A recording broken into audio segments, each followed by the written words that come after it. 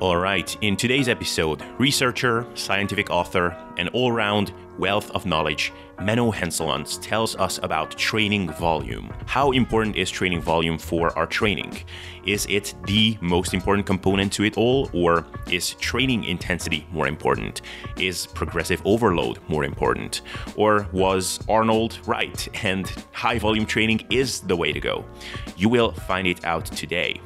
And if you're new here, this is the Sustainable Self-Development Podcast, where the principles of bodybuilding meet the realities of life, and we talk about how you can actually apply evidence-based fitness principles to your life in the long term if you're not actually a bodybuilder, but an everyday warrior with a life.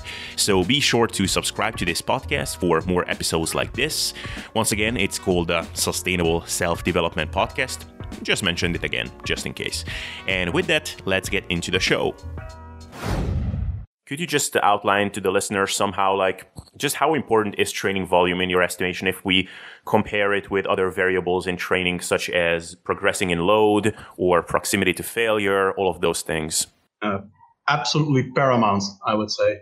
Most other training variables matter because they influence volume, not because they inherently have any direct relationship with muscle growth. Muscle tissue primarily grows, or probably exclusively grows, in response to mechanical tension on the muscle fibers. And this mechanical tension has to have a certain magnitude, which means you need to train with a certain intensity. The weights need to be heavy enough, or you need to be very fatigued to make a light weight produce high mechanical tension. And it needs to be of sufficient duration, which is where volume comes in. So we need a certain amount of mechanical tension, and we need to put that on the muscle fibers for a certain duration, and the duration primarily determines the magnitude of muscle growth. So in that sense, volume is by far the most important and direct relationship we have in your training volume. It's the most direct causative factor of the actual muscle growth that you're going to instigate with your training program. Right. Okay, so that was a very definitive answer. I like that. So how do you like to quantify training volume? Just let's get that out of the way quickly. Mm-hmm. Yeah, there are basically a few ways you can define training volume. And there's actually a recent debate about this, what the best method is, which is definitely an interesting method because volume is so important. It is very useful to be able to quantify exactly what training program, how much volume that actually is, because there are basically three definitions currently commonly in use. In exercise science, the most common definition of training volume is generally sets multiplied by repetitions multiplied by weights. So it's the total work or total tonnage lifted. However, while this does a very good job in research studies of equating volume between two groups, and in general explaining volume within a certain context at least, it is in practice not very useful because you have a huge effect of exercise and training advancement. For example, if an advanced trainee does a certain exercise, they're a lot stronger and they're going to be able to do a lot more volume than an untrained individual. But they're probably going to grow less from, say, an 8RM. So you have a higher total tonnage lifted, but less muscle growth. So in that sense, it's not very instrumental in explaining how much muscle you're going to gain. Moreover, if you're going to compare the leg press with, say, the squat, well, most would agree, and there's a lot of literature to suggest, based on range of motion, muscle activation, although others contested actually, that the squat is a better exercise than the leg press. At worst, they are equally effective for muscle growth. I think it's pretty safe to conclude. However, for the leg press, you're going to be able to lift far more tonnage because the weights you can use are far higher. So that's where the difference between internal work, basically what the actual muscle is doing, which comes down to mechanical tension for muscle growth in the end, and external work, which is what we're measuring. So total work is very useful in research, but on an individual level in practice, not so much. So up until a few years ago, the paradigm was mostly that repetition volume was most important. So based on Wernbaum's review, it was said, I think, 60 to 90 repetitions per workout or something was the optimal volume. However, a lot of research in recent years, or past decades basically, and Compost et al. Already founded in 2002. But now there's a pretty strong consensus that on a set per set basis, as long as you're training to failure or very close to failure, the hypertrophy range, basically, this idea that you get more muscle growth in a certain repetition range, appears to be, instead of like 6 to 12, it's more like 3 to 30 reps, or 90 to 30% of 1RM. So it's actually a huge range as long as you're training close to failure. And at least in the short term, and mostly in untrained individuals, but also in trained individuals, according to several studies, you actually get the same amount of growth. So 4 sets at 60% or 40% or 80% actually result in the same growth as long as all are performed to failure. Because in the end, they probably get you to the same amount of mechanical tension in the muscle fibers, which means you get the same stimulus for muscle growth, even though the weights are very different. So with that, we can simplify volume even further and just count work sets. So the amount of sets performed within, depending on what research you look at, say 5 repetitions to failure. Those would we classify as work sets according to most people. Some might be even more lenient. I generally restrict it to 5 reps. If you're not training at least within 5 reps to failure, you got to seriously question what you're doing in the gym. So I think sets, and there's actually a recent review that concluded this as well, sets are the most practical measure of muscle growth. Now, importantly, you measure sets per muscle group over a certain amount of time. Now, because we have the Gregorian calendar, the week is the most useful measure of time. So we are left with sets per week per muscle group as the most direct and practical measure of muscle growth. Yeah. Perfect. Yeah. So the number of hard sets, which is a really practical way of quantifying training volume. So that's what we are going to stick to here. So you were hinting at here and there on Facebook and in various places that your research team has been conducting a meta-analysis, which was looking at the amount of training volume that seems to be optimal for trained individuals, so not people who are just starting out.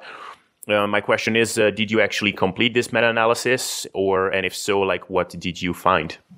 Yeah, it's not publication ready yet, but I've presented the findings at the Human Performance Conference, for muscle growth, the initial findings at least. We haven't conducted official analyses yet. Not sure if we will actually, because I found out that James Krieger has beaten us to the punch in terms of the actual analysis with statistical significance. He found the same thing we did, pretty much, so that's good. And the result is pretty much, although I have a few caveats that I think James didn't analyze, it's pretty much that if you look at the total literature, the dose response of training volume actually goes up to 45 sets and possibly beyond. There's really no endpoint. So it's basically the more volume you do, the better in terms of the whole literature as a whole. Now, there are a few massive caveats there. One, what we did is we analyzed it separately for untrained individuals and trained individuals. Now, this is still a very rough classification, but you can already see a huge difference, a very clear difference in the trend in terms of if you look at the rolling average, or simply just looking at the graph with the data in itself is already very telling. I'd say that if you look at the untrained individuals, the benefits go up to about 10 sets, and then it becomes really dubious. And actually, the average seems to decrease slightly in the very higher set volumes. Although there isn't much data, there aren't many data on volumes above 20 sets. So it could be that this data, or this range, the super high extreme volume range, basically is underrepresented, and there might actually still be benefits, but we don't see them yet. Nevertheless, it's pretty clear that there are limits, and it's mostly like the 1 to 10 set range that you get very clear benefits. Now, in trained individuals, it's completely different. There are actually just looking at the means, you can already see that there actually aren't any diminishing returns. So most research focused on diminishing returns has just lumped everything together, trained and untrained individuals. And I think that's not wise, because trained individuals, they don't grow as much muscle, they don't suffer as much from muscle damage, they don't suffer as much from metabolic tension, and there's data to indicate they regenerate faster after their training sessions. So it's very likely that they can handle a higher training volume than an untrained individual. And indeed, in the analysis, you see that the benefits go up all the way to 45 sets, specifically in this population. So that's really where the paradigm shift, I think, right now is happening, in that the benefits of training volume go up a fair bit higher, probably, than we previously thought. Right. Okay. So James Krieger and a couple of people who were involved in conducting some of these really high volume studies were always mentioning a number of caveats that probably in practice, this still doesn't mean that the more volume, the better. And you should still take into account your individual response. And not all people will get linearly greater benefits from more and more volume. So you, as someone who has coached hundreds of people and is also familiar with the literature, if someone comes to you who is, has been training for a couple of years, let's say if in their lifetime they can put on, 15 kilos of muscle, they have already put on like 10 of those or something. Where would you start out an individual like that? And then, how would you progress from there? Yeah, it's probably going to be in the 10 to 30 range, because I like Mike Israel's concept of maximum recoverable volume. Although we both probably actually err towards a bit higher volumes now than, say, a year ago. And because of the recent research. And that's mostly our advice is pretty much the 10 to 30 range. But the principle is that what you do is you get in as much volume as you can while someone can still recover from it. Now, it's probably prudent for most people, especially if you don't have a coach and you don't know what you're doing precisely, then you probably want to stick to the 10 to 20 range for the most part, because there are a few studies that have found negative effects of higher training volumes, even significantly detrimental effects. And those were all above 20 sets in terms of volumes. So there is certainly a strong case to be made that a certain part of the population will actually be off worse if they start increasing their volume above about the 20 set per week limit. And 20 is pretty hardcore, actually, if you do that for your whole body, especially if you need to fit it into only a few training sessions. So at that point, you definitely get into the range where it may benefit some people. And on average, it would probably benefit a lot of people if they could do it, they could sustain it, they could psychologically give that level of effort, and they could remain injury-free. But in practice, a lot of people probably won't be able to recover from that, or they just don't have the genetics for it, or they're going to get injured, or they cannot motivate themselves to train intensely with that kind of volume. And those will actually be potentially worse off with higher volumes. So there are a lot of factors that decide whether you fall into one or the other camp, and they're all related to recovery capacity. A few ones we have very good data on are whether you're training to failure, if you're using advanced training techniques and the like. Probably switching in very many new novel exercises is also something that limits your work capacity in terms of volume tolerance. Gender, women can handle more volume than men. Energy balance, very cool study on Ramadan fasting found that athletes were actually better off and gained strength faster if they dropped their volume about 20% during Ramadan compared to sticking with their original, basically bulking volume. So they actually got better results with less volume, and that's probably because their recovery capacity was limited. So the lower volume allowed them to still progress, while the higher volume basically resulted in overreaching and them not being able to recover effectively from the training stress. So age is another one. Psychological stress level, not just the physical stress from your training program, but also academic stress. We have research showing that can double your recovery duration. An exam week in students, for example, has been found to basically double the recovery time needed from certain workouts. And together, these factors basically give a sort of an overall picture of your recovery capacity, and that strongly determines whether you're going to be able to build more new muscle with that additional volume, or if it's just going to make you overreach and it's not productive volume anymore. Right. So we all know, and you did a great job at representing this in a kind of in a visual graph or of sorts or chart, like the factors that can influence recovery ability. So what I would be interested in is that what do you see in your coaching practice in terms of how much do you have to deviate from the theoretical optimum? So let's say you have a reasonably trained guy, and you would theoretically see that, okay, this guy would probably make the best progress on about 18 to 20 sets a week. But if this guy, let's say his optimum sleep level would be 8.5 hours a night on average, and he's sleeping about 7 hours a night on average. So it's not terrible. So it's not like 4 hours instead of 8.5 hours, but it's kind of chronically, let's say, an 8 out of 10 recovery.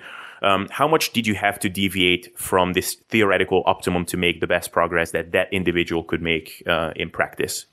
Yeah, I think there's basically the population average optimum we see in research, and there is what I would call the theoretical average, what I estimate. So I actually have a calculator in my course that has all these factors and guidelines for what you set for sleep quality and the like, and then it estimates an optimal training volume.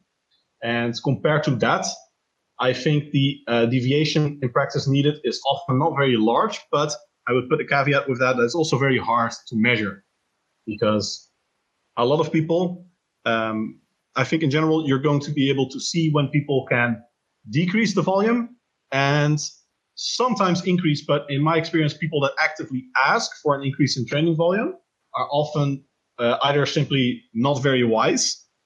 For example, I have some clients that in literally the same email, they say, my shoulder's getting injured, the bench press doesn't feel good anymore, getting a bit achy, feeling in my scapulae, and then 2 sentences later, I want to increase the bench press volume and train my pecs more. Right? So that doesn't really match those two things. And by far the most people actually go the other direction. So a lot of people will ask if they're overtraining. I get this question from at least 50% of my clients. Am I overtraining at some point? Because I push most of my clients to the limit, and they're gaining strength. Everything is going well, basically, in terms of progression. And they ask if you're overtraining. If you're gaining strength, you are by definition not overtraining, because the primary definition or primary diagnosis criterion of overtraining is loss of strength, progressive, long-term loss of strength. So a lot of people are probably experience what I call, or what you could call, psychological MRV, or they just get injured. So I think for most people, there is a big difference in the actual volume tolerance of the muscle tissue and what they can simply psychologically sustain and what they can do without getting injured. Now, injury is something that you can definitely work around. And I think actually there are a few things of becoming an advanced or elite level trainee that are extremely important, and injury management is one of them. Because a lot of people, they just do the same stuff they've been doing while they were a novice or intermediate trainee, and they, for example, the classic bench press a lot, squat a lot. A lot of people also still deadlift a lot. I'm not a big fan of that, but that's a different debate. And they just try to do that. They get into the research of high frequency training and volume, and they start doing that with high frequency, high volume. They keep the same exercise in, and they get injured. And if there's one thing that probably 80% of the population doesn't tolerate, is high volume powerlifting. Basically, this actually goes so far as to say that there are two things that make someone a good powerlifter. The first one is actually, or basically a skeptical way to think of if you're going to make a good powerlifter, do you genetically have extremely high grip strength? If not, then you're probably screwed. Do you have iron joints? Because you will need them if you're going to do powerlifting. And then third is, do you actually have really good capacity, genetic capacity for strength development, good insertion points on the bones, developed nervous system, that stuff. But I think for a lot of people, it's actually the case that they could, in theory, work up to, say, a 300, 350 pound bench press. But in practice, they will simply get injured if they try to do so with a training volume that is also good for muscle growth. So many powerlifters, you also see this, and they basically specialize. And probably that's where the big discrepancy between strength and power, or strength and muscle growth, comes from. In that if you want to be the best possible bench presser, you're just going to have to sacrifice a whole lot of training volume to be able to fit in that bench pressing with that intensity and not get injured. So in practice, I really think a lot of people, they think they've hit their MRV, but actually they're basing that on subjective indicators or injuries, and it has nothing to do with the muscle not being able to recover. Nevertheless, in practice, you do have to work with that. So as a coach, if you have a coach, then you can sort of work around that and learn prehabilitation, as I call it, which means you basically try to prevent the injuries, knowing that you have certain weak joints. Everyone has strong and weak joints, pretty much.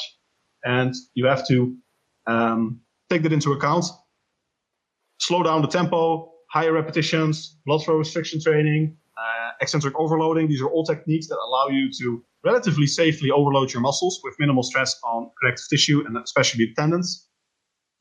And then you can still get that volume in for muscle growth. Psychological MRV is more difficult.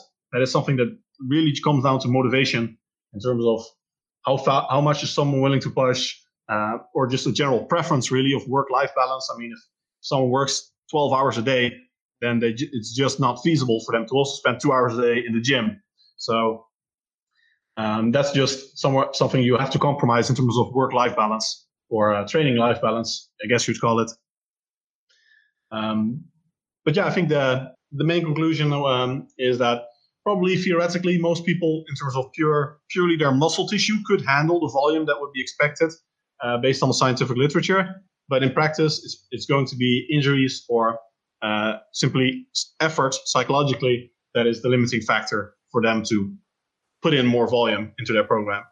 Yeah. So do you have clients where, I don't know, instead of, say, 20 sets, you had to resort to something like 12 sets or 10 sets to actually make optimal progress because they just, because of their lifestyle, stress levels, sleep and stuff like that, they simply couldn't make good progress on the theoretically optimum training volume? Sometimes. Much more often, though, I found that people can increase their volume if they do so intelligently compared to what they thought they could. And sometimes you just have to compromise if someone doesn't want to put in that level of effort, for example. And sometimes you can get the same results, but it's extremely rare in my experience that I've seen people actually get objectively measurable better results with less volume. That really happens like way beyond the 20 set mark in research and probably in practice as well. My experience is simply that you generally don't get there. Maybe I'm just too conservative with clients, but I think in general, many people are going to be very reluctant to go there, and it's going to be quite obvious, either injury or psychologically wise, that is not sustainable for them. So I generally don't get to that point. I think if you go from 20 to 12 and you get better results, then if a trained individual has that, then they have very serious work to do on their general recovery capacity. They're probably neglecting a lot of parts of their nutrition, because nutrition is huge in influencing recovery capacity. For example, not taking into account omega-3s, cholesterol intake, any of these factors other than just the macros. And the other explanation would probably be effort, in terms of if people know they have to do 20 sets per week per muscle group, then a lot of people, research also shows this, they basically hold back. And they're not training nearly as hard as they would when they have 12 sets or so. And that's probably one of the main strengths of high intensity training, like HIIT, that a lot of people for the first time basically unlock what true training to failure is. And from then on also know that what training, say 1 or 2 reps from failure is. They basically realize that they've been training like 5 reps to failure for most of their time. And then probably you can do like 20 sets, let's say 7 reps to failure, but none of those sets are going to do a lot compared to just doing 1 good set to failure would actually probably be preferable in that regard. Yeah. So what would be, let's say, someone is making progress on a given program, and let's say he's doing, 15 sets a week, and is familiar with the literature on volume, and is thinking, well, I'm making progress, which is pretty good for a trained individual to make any kind of progress usually. But let's say they think that maybe I could be making even better progress. Like, do you think in that case it is viable to increase volume just in case, because maybe the grass is a little bit greener somewhere, or they should just be happy that they're making progress on that given amount of volume and they should be just sticking there? Mm-hmm. Yeah, that's a good question. And in practice, it's very difficult because you can easily say in theory, like as long as you're progressing well, you increase the volume, you see if you're progressing better. But how do you really measure your progression? You can measure your strength progression reasonably well, but research finds that the relation between volume and muscle growth is far stronger than for strength. So it's very possible to make equally good or possibly even better strength development with less volume, but muscle growth will go down the drain. I think that is also what a lot of people experience, and that they think they do just fine on low volumes, but in terms of muscle mass, like how many pounds of muscle have you really put on in the past couple of months, then that's an entirely different question. So that's definitely something you can really only truly monitor and objectively quantify over, say, the course of 3+ months and more like 6 to a year generally, if you really want to truly find your muscular MRV. Now, In practice, there are a lot of other indications you can use. I like work capacity a lot.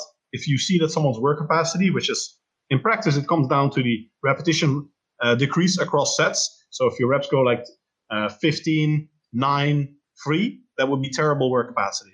But if they go like 15, 15, 14, 13, 13, that would be great work capacity. So work capacity basically measures the amount of neuromuscular fatigue, because fatigue, many people have this idea that it's some fake thing, some whole body, whatever. Fatigue is defined as the objective decrease in performance, so force production capacity. So the repetition drop-off across sets is basically, that is your measure of fatigue.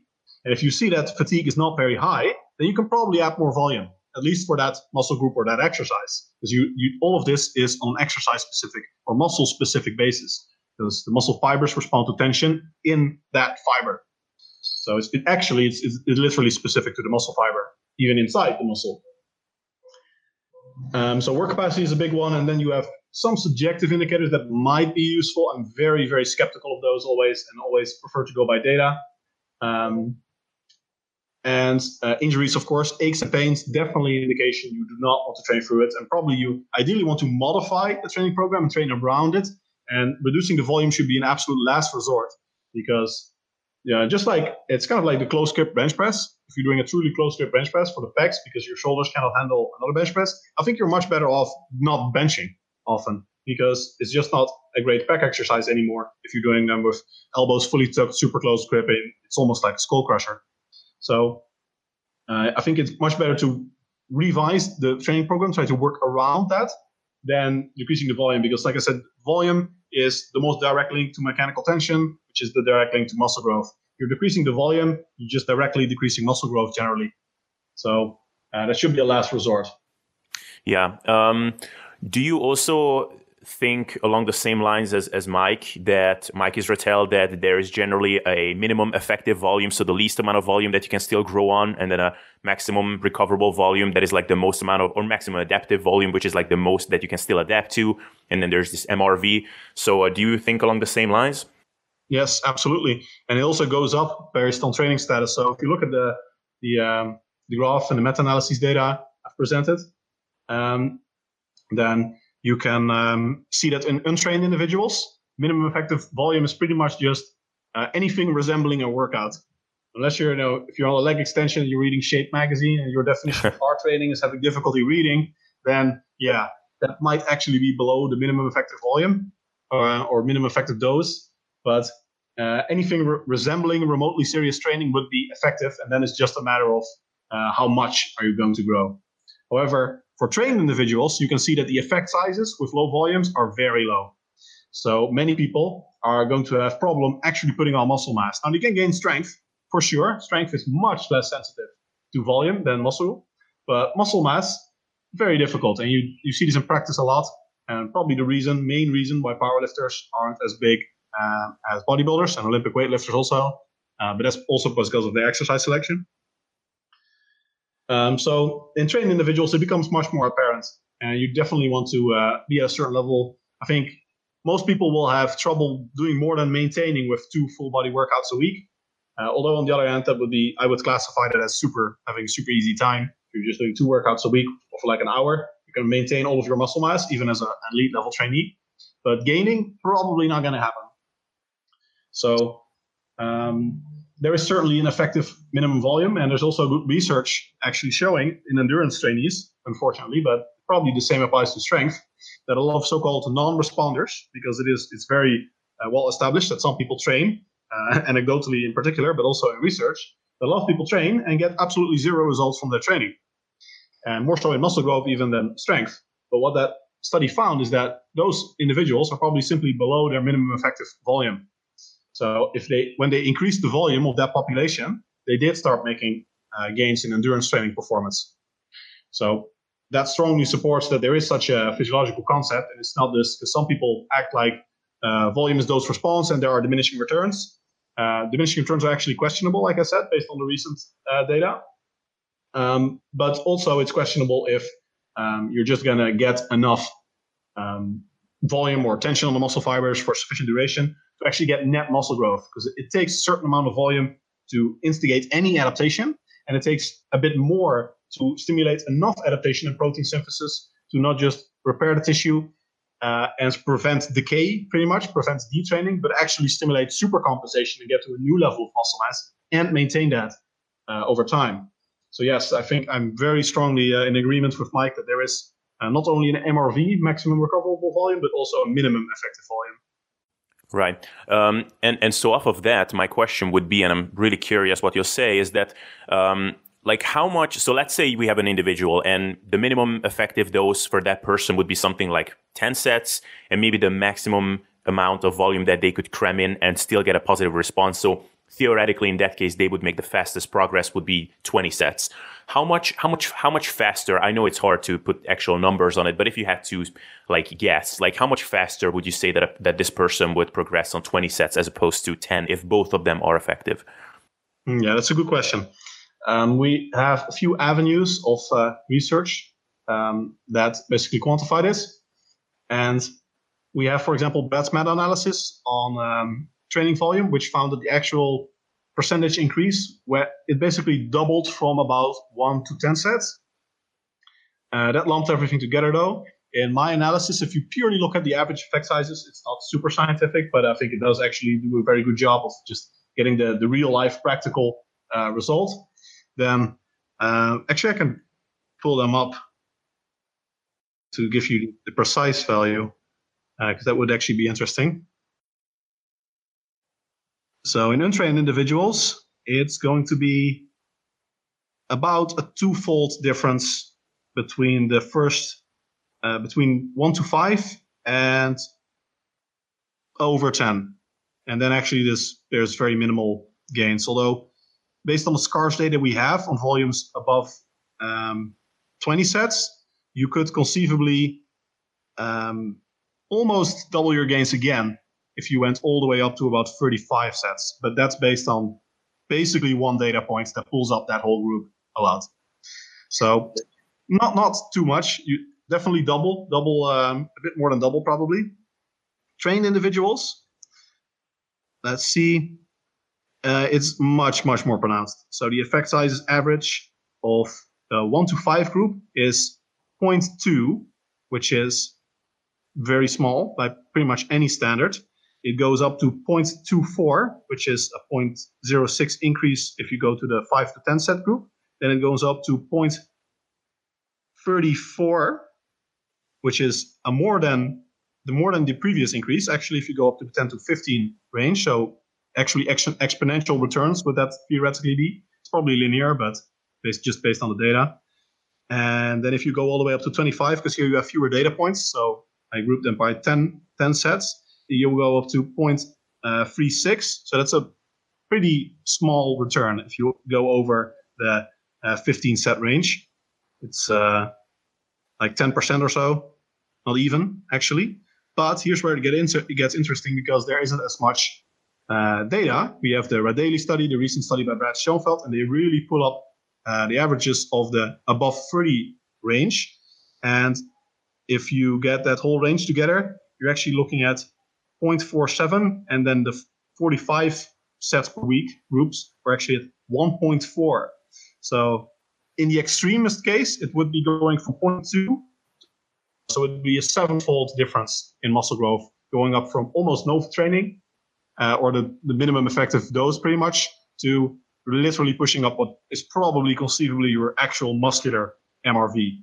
Now, more realistically, ignoring those data points, although I don't see why we would be looking at the 0.48, which would be 2.5, so 250% greater muscle growth, going up from super low to super high training volume. So in all, I'd say very significant, but still not at the level where you're looking at being Arnold Schwarzenegger in 6 weeks, as opposed to just making good sustainable progress over the course of years. This will even out. So you can definitely get good results with low volume, and then you have to push it up a little bit more so you get more advanced, stay above the minimum volume. Over the course of years, it's you might be there a few years earlier, but I think you can definitely make great progression with lower volumes as long as you were high enough, basically. Yeah. So it's conceivable that a guy who has been training, let's say, for 3 years and could put on, let's say, 2 kilos of muscle with a moderate amount of volume next year, he could eke out maybe even 5 kilos if he pushed it up a little bit higher. Yeah, exactly. So that's basically the ballpark ranges. And that would actually be 2 to 5. That would actually be the difference between just training at your minimum effective volume and going up to ramping it up very high. So purely in terms of time, cost, benefit, injury risk, if people don't inherently enjoy training, then you can definitely make a strong case to fit almost all training below 20 sets probably for most individuals. Probably a sweet spot for people that are reasonably interested in training, do enjoy training, but don't want injuries and the like. Right. Okay. So that's something to keep in mind. Now, I quickly want to touch on this 45 sets a week study, and it's been belabored on the internet recently quite a bit. But to me, why this study was really fascinating is because in terms of program design, like they had these, one group was doing 5 sets of squats and then 5 sets of leg presses and then 5 sets of leg extensions, all with like 90-second rest periods in between. Like that is in terms of strength gains and facilitating progressive overload. From that standpoint, it's a pretty terrible design. I mean, I'm pretty shocked that they could actually make progress on something like this. And if it, like, there are a couple of ways in which I would describe how this was possible. One would be that they probably didn't actually train to failure, despite what the study said. But if this is indeed true that someone could make good progress on something like this, that would mean that a lot of the things that we thought so far, for example, having high quality sets and not performing a lot of your workload in a acutely fatigued state, all those things are not really important as long as you're just hammering your tissues with a ton of tension. So does this study make you think that like volume and just the sheer exposure to tension is just such a powerful stimulus that all of those other factors are just not nearly as important as we thought before? Yeah, there's a huge difference in particular between strength development, which was pretty poor in that study and not very responsive, or I think not at all in Schoenfeld's study responsive. It was in our daily study to volume. So that's also the meta-analysis. We're still working on that, so I'm a bit more tentative with the result, but we've also done it for strength. And the seems to be that the total training volume development is minimal, absolutely minimal. And probably it's because the relation is almost only significant over the very long term when you're actually putting on a lot of muscle mass. And it's mostly significant at the per exercise level. So you're going to get better at squatting. Your squat 1RM will increase faster if you do more squats. And we have a very good study on that, showing benefits all the way up to 16 sets per week, at least. And that's well established. But if you then include leg extensions and hip thrusts and the like, then those are going to have a marginal extra increase. And especially because intensity is the key driver of strength. So you can make outstanding strength development with, say, actually there was a good study on this as well, just a daily 1RM, which many people say you can't do because of central nervous fatigue and blah, blah, blah, but it's mostly nonsense. I actually have a good article on my site, because probably we don't want to get into it now, about central nervous system fatigue myths. But basically what they did is, one group just did daily 1RM and had really good strength development, and the other group did that, and they also added a bunch of accessory work, like I think it was 3 sets or 4 sets for 8 reps or 12 reps, basically traditional kind of bodybuilding work. And they gained a lot more muscle, but not actually significantly more strength. So there's a huge, huge difference there in terms of strength and muscle growth. So I think that is the main difference, and especially if you look at that study, super short rest to failure. Going to failure is actually no bueno for strength, because technique inherently suffers and muscle activation goes down as you fail. So that's actually not desirable at all. In terms of high repetitions, there's just very little to gain there with strength development, as you remarked. So I think that is not too surprising, although it is somewhat surprising that there was no dose response whatsoever, because in our daily study that they replicated, there was. Right. Now, I'm curious, like, what do you make of some of these, like, anecdotal reports of people, for example, Martin Burkhan, who has always been a big advocate of low volume training, but like, not like 10 sets, but more like 3 to 6 sets a week. And these people have built up some crazy impressive physiques. Or even like Jeff Alberts, who is the colleague of Eric Helms.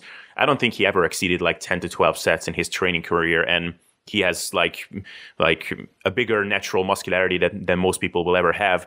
Do you think that these people are just freakish outliers, or do you think that they could still get better results by upping their training volume even more? And maybe then we could talk about, like some of these unrealistically high FFMIs with these people if they actually did that. Mm-hmm. Yeah. So basically, those two guys both have been training for 15 years or so, I think, at least. Yeah. So I think, they would have gotten there a lot faster if they had trained with higher volumes. And I know Martin Burkham is also trending towards higher volumes and has over time progressed towards including higher training volumes. And of course, it's very nice to sell, like you can get this body with free 45-minute workouts per week, and you don't have to do all that volume. And in general, it's always much easier to sell low volume than high volume, because nobody wants to hear, hey, on the one hand, you can sell them, you get 6-pack ready in 6 weeks, you look awesome, whatever.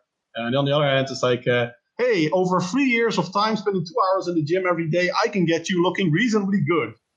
Of course, it's not the best sales pitch. So, I think those anecdotes, they just say it's possible for some people. And it doesn't say anything about how fast they could have done it, what would have happened if they had trained with higher volumes, and if they are just, like you say, outliers. And of course, there's always the consideration, not saying these guys specifically, but in anecdotes in general about whether they're on gear or not. So, I think there's not much to tell other than that it's physically possible to get there with low volume. Right. Yeah. Awesome. Okay. So I want to leave the people with some practical takeaways here. So if you're, I guess you interact with these guys a lot. Like they have already put on a fair amount of muscle, but they probably are now getting to the point where they need to push things a little bit more if they want to eke out those final percentages of muscle growth. Not the super advanced people, but like the intermediate to late stage intermediate people. Like what would be a good place to start? Like 10 to 30, maybe like a reasonable point in between, something like 15, 16, 18 sets. Like what would be like a good point to start for the average person listening to this? Mm-hmm. Yeah, it's really hard to give like one figure. I mean, like I said, 15 or 10 to 30, they're going to be decent ballpark figures. But it really varies so much per person, just like muscle growth rates themselves. There are a few papers that have quantified this. There's also known low versus high responder research. And it's really something where the rate of potential muscle growth and volume tolerance, you're literally talking about a several-fold difference between different individuals, not to mention gender and the predictable factors. Even with the predictable factors, it can still be like double. So I can't really fine-tune it much more than it's probably going to be in the 10 to 30 range. Right. But conceivably, if you do everything very intelligently and you optimize recovery as well as training, then you could push it up far higher even. Yeah. And then to harp back on something you said earlier. So like what would be if you're not making good progress or you're making decent progress, but it's pretty slow, like what would be some of the indications that could tell you that you should do a bit less or maybe do more? Like what would be some of those? Mm-hmm. Yeah, your rate of progression in the end is most important. So strength progression is a reasonable guideline, but taking into account that strength and hypertrophy don't correlate perfectly, definitely not in fact. Work capacity is a good one. As I've said, the occurrence of injuries, and in particular one for program revision at least, maybe not a decrease in volume, but definitely a change in program. Those would definitely be the big ones, I'd say. And then over the long term, you can actually get a somewhat of an estimate of your body composition. If you're bulking, you can also get somewhat of an estimate with your weekly percentage increase in weight. If you really ramp up the volume a lot, you see that you can push up calories higher and get a bigger increase in weight without spilling over into fat gain. When cutting, it's much more difficult, however. You're really looking at, to truly fine-tune that, it's going to take a couple months. Right. Perfect. Okay, so now the next question is something that I'm always a bit uncomfortable asking this because I don't like to talk about this myself when people ask me this because at the end of the day it's irrelevant what we are doing. But I asked this from Mike Israel and Eric Helms simply for the reason that as guys like you who are meticulous about your training and are also very in tune with the latest scientific literature, like personally for you, like how much did you ever had to climb up these theoretical volume ladders to eke out the best progress that you had to make? Mm-hmm. Yeah, I've had 4 sets a day. It's pretty much the value that for me was bordering on a lot of. Beyond that point, I've actually experimented with 6, 8, and 10. 10, if you'll believe it, over the past, or that was more like last year after my show when I could do a proper bulk. I think I have actually gained a bit of muscle mass with that. That I previously thought I was at my natty max, so that's a good sign. Doing a couple months of 10 sets per day per muscle group. So that would actually be 70 sets. But I think the 10, I was range, 8 sets per day. That you're pretty much your entire training program is designed about not getting injured. So it's not the most fun way to train. It's really just feeling the muscle and doing lots of very different movements, extreme variety and stuff. Progressive overload's pretty much out the window, and strength development is as well, where it's marginal. 8 sets a day is not different, but a lot more manageable. I'd say 8 sets was probably close to my true muscular MRV. Then 6 sets was actually pretty doable, but for me, just not worth the time and injury risk. I was still definitely constantly battling around aches and the like. 4 sets is doable, especially during a bulk. This was all during bulking, by the way, so it's very important to note. When cutting, I noticed that actually it's definitely pushing it, mostly in terms of injury risk. And strength development certainly isn't any better if I go above about 3 sets per day. And currently, I think actually the only 2 ways I could conceive, or the only way I could conceivably still gain muscle mass, because I think I'm pretty much at my natural maximum capacity, or natty max, as you'd call it, if there's such a thing. Another article on that coming up, actually. But the only way I could conceivably gain more muscle mass would be like a long bulking up to a pretty high fat percentage with very high volume training. And for me right now, that's not worth it, especially as the benefits are speculative. So I'm actually at 2 sets per day. I'm done with most workouts in about 30 minutes. And that fits me very nicely at the moment. But I still train every day. So in the end, it's still 14 sets per week, which is still respectable. In theory, if I can still gain, then I should be able to make at least a very crawl, snail-like pace of progression this way. Yeah. And before these like last 1 or 2 years of just experimenting with pushing things up crazy high, the stuff that got you where you are for the most part, like 90+% of your genetic potential, was it also in the like 2 to 4 sets range per session? For me, I've definitely had phases to start with. Like you're talking way back before I was even known now. I was actually into functional training and stuff. That's probably the community I was first in. And I was training with pretty low volume, but that plateaued in about, well, actually, the first year I started training as pretty much as a bro. That went really well. Bolton actually gained over 20 kilos of relatively lean weight. Because I was actually really, really skinny to start with. A lot of people think I had good genetics, but that was definitely not evident in my starting point, at least. I don't think I have bad genetics by any means, but my starting point was pretty poor. So I went from about 65 kilos, actually dropped to about 60, and then built up to about 85, closing in on 90, but then I was pretty chubby. Then I got into functional training and everything. I think I gained a few more kilos of muscle that way, but I quite quickly plateaued. Didn't really, wasn't serious enough to get to the next level. At that point, I was like solid intermediate, pretty strong, but not that big. And that lasted for a couple of years, just a lot of mistakes, bulking too hard, cutting too hard. So you end up losing all of the muscle that you built during the cut phases. Just not training with enough volume was probably also one of them, especially during the bulk phases. And I was probably then in the, like maybe below 10 sets even often, certainly not over 15. That really didn't do much for me.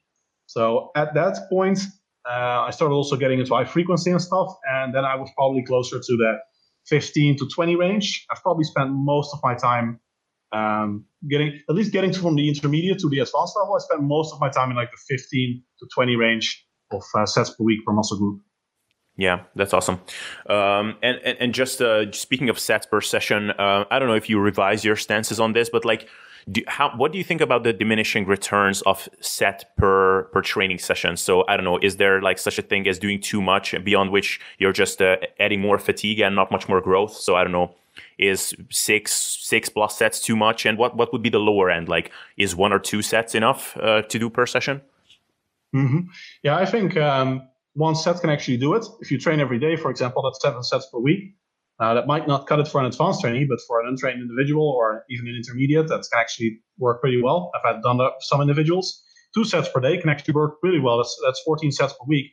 And it feels like you're sort of barely training if you're used to like bro splits where you're annihilating a muscle group every training session and you need a whole week to recover from that.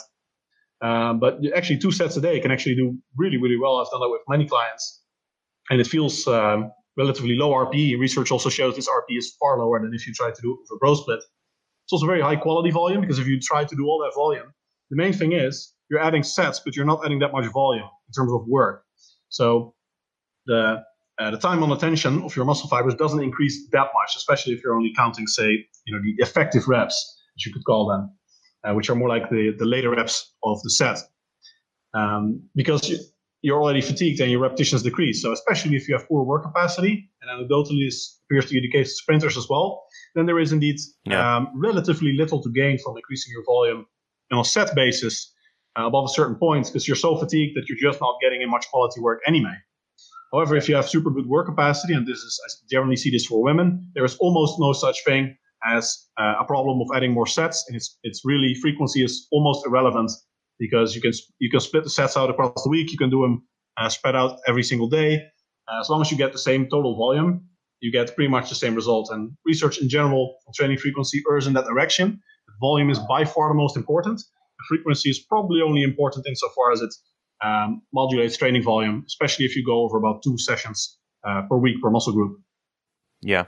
Awesome. Yeah, and just speaking of the quality volume that you're adding in more sets that can diminish with individuals, like one thing I've been thinking about, and this is just a very theoretical last question that I'm throwing at you, is that what I've been thinking about is maybe counting the number of quote unquote effective reps, which are within that volume or a failure proximity. So maybe like 4 reps within failure, counting those, because I guess maybe there's a difference between training 1 rep shy of failure and 4 reps shy of failure. And so maybe just counting those reps that you're completing within maybe 4 reps within failure and counting those per week would be a pretty good way of going about it. And then it could eliminate, just doing a whole bunch of sets of 3, which is not really adding on more quality volume. I don't know. Yeah, that's very, there's definitely a lot of interesting recent debate about that. I've also read Chris Beardsley's article, which you've probably read as well. Yeah. Where he argues that every set has 5 effective reps. It doesn't matter. Your intensity doesn't matter as long as you do the last 5 reps. It's a very nice model.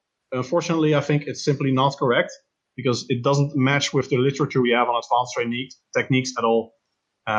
It doesn't explain a lot of research on training to failure, which finds very often that training closer to failure doesn't actually stimulate more muscle growth, or at least not more than just you would expect based on the volume. It also doesn't explain that there are actually quite some studies that find people grow when they train more than 5 reps away from failure or about 5 reps away from failure. And even one study that finds that if, I think there are 12 RM and they did sets of 7, adding in more sets resulted in more growth, which literally linearly. So based on that model, no set in that program would have been effective at all. So I think it's a continuum, and the later reps in the set may be more effective, but in the later reps, actually the last reps might not be effective anymore when you're actually hitting failure, or less effective maybe.